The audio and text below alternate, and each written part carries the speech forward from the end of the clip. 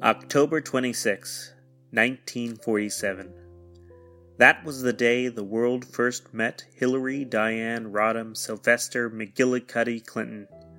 That's right, the first woman in the history of these United States to ever lose a presidential election. But before Hillary could lose big, she first had to win even less big.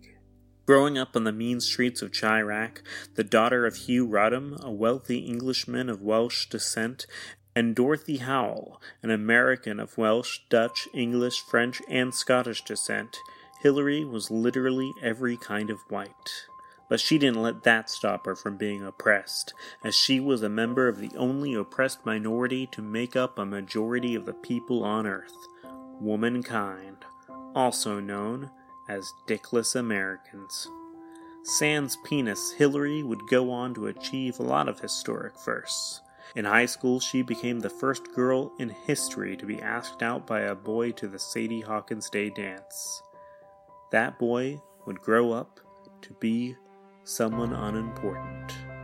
Hillary would go on to attend Wesley College, where she would major in political science, and even without so much of a hint of a dong in her pants, she became one of the first women ever to campaign against her own self-interests as president of the Wesley Young Republicans. I am seriously not making that up. After graduating with a Bachelor of Arts from Wesley, Hillary decided she wanted an actual useful degree and enrolled at Yale University to study law. That is where she met the young, charming, aspiring sexual predator who would one day be her husband, William Jefferson Tits McGritz Clinton. Bill was unkempt, brash, and along with his hyper-intelligent talking cat Socks, was known for staying out late and using his cat's time machine to have sex with women who existed before STDs became prevalent, and to learn a few lessons about world history while he was at it. But even with all his flaws, Hillary knew that this was the man she was destined to spend the rest of her life fixing. Bill and Hillary would marry in 1975 and began their law careers in the liberal bubble known as Arkansas, where Hillary would give birth to her only and yet still least interesting child, Chelsea, and Bill would go on to become governor. Depending on what kinds of chainmail messages your racist uncle sends you, Bill's years as governor were either super boring and not worth mentioning, or filled with secret murders and lizard people.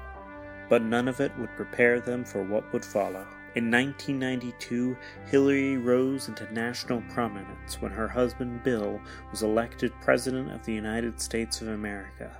Bill would serve an 8-year term, with Hillary breaking with the traditional role of First Lady by taking on her own policy initiatives, wearing pantsuits, and asserting her dominance during meetings by pissing on Speaker of the House Newt Gingrich.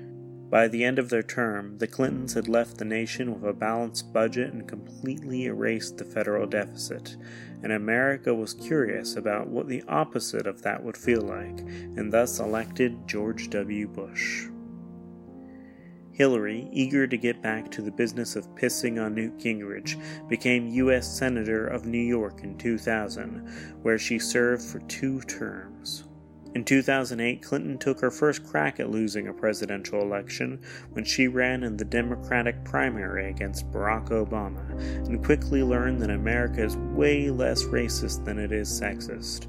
Which is saying a lot, because as Hillary would learn in 2016, when she again ran for president against disturbed screaming Cheeto monster and former reality TV host Donald Trump, America is still super racist. Though as a former First Lady, U.S. Senator, and Secretary of State, Hillary was more experienced than her opponent. And though she was inarguably more sane than her opponent, and though she literally received 3 million more votes than her opponent, Hillary lacked one vital tool that her opponent had. A dick named Vladimir Putin. Ms. Clinton, today, the number 69 represents more than just your husband's favorite sex act, but the number of years that you, Madam Secretary, have spent putting up with idiotic men who've worked half as hard as you only to gain twice as much. I thank you for your service, and I wish you a very happy birthday. I didn't get you anything.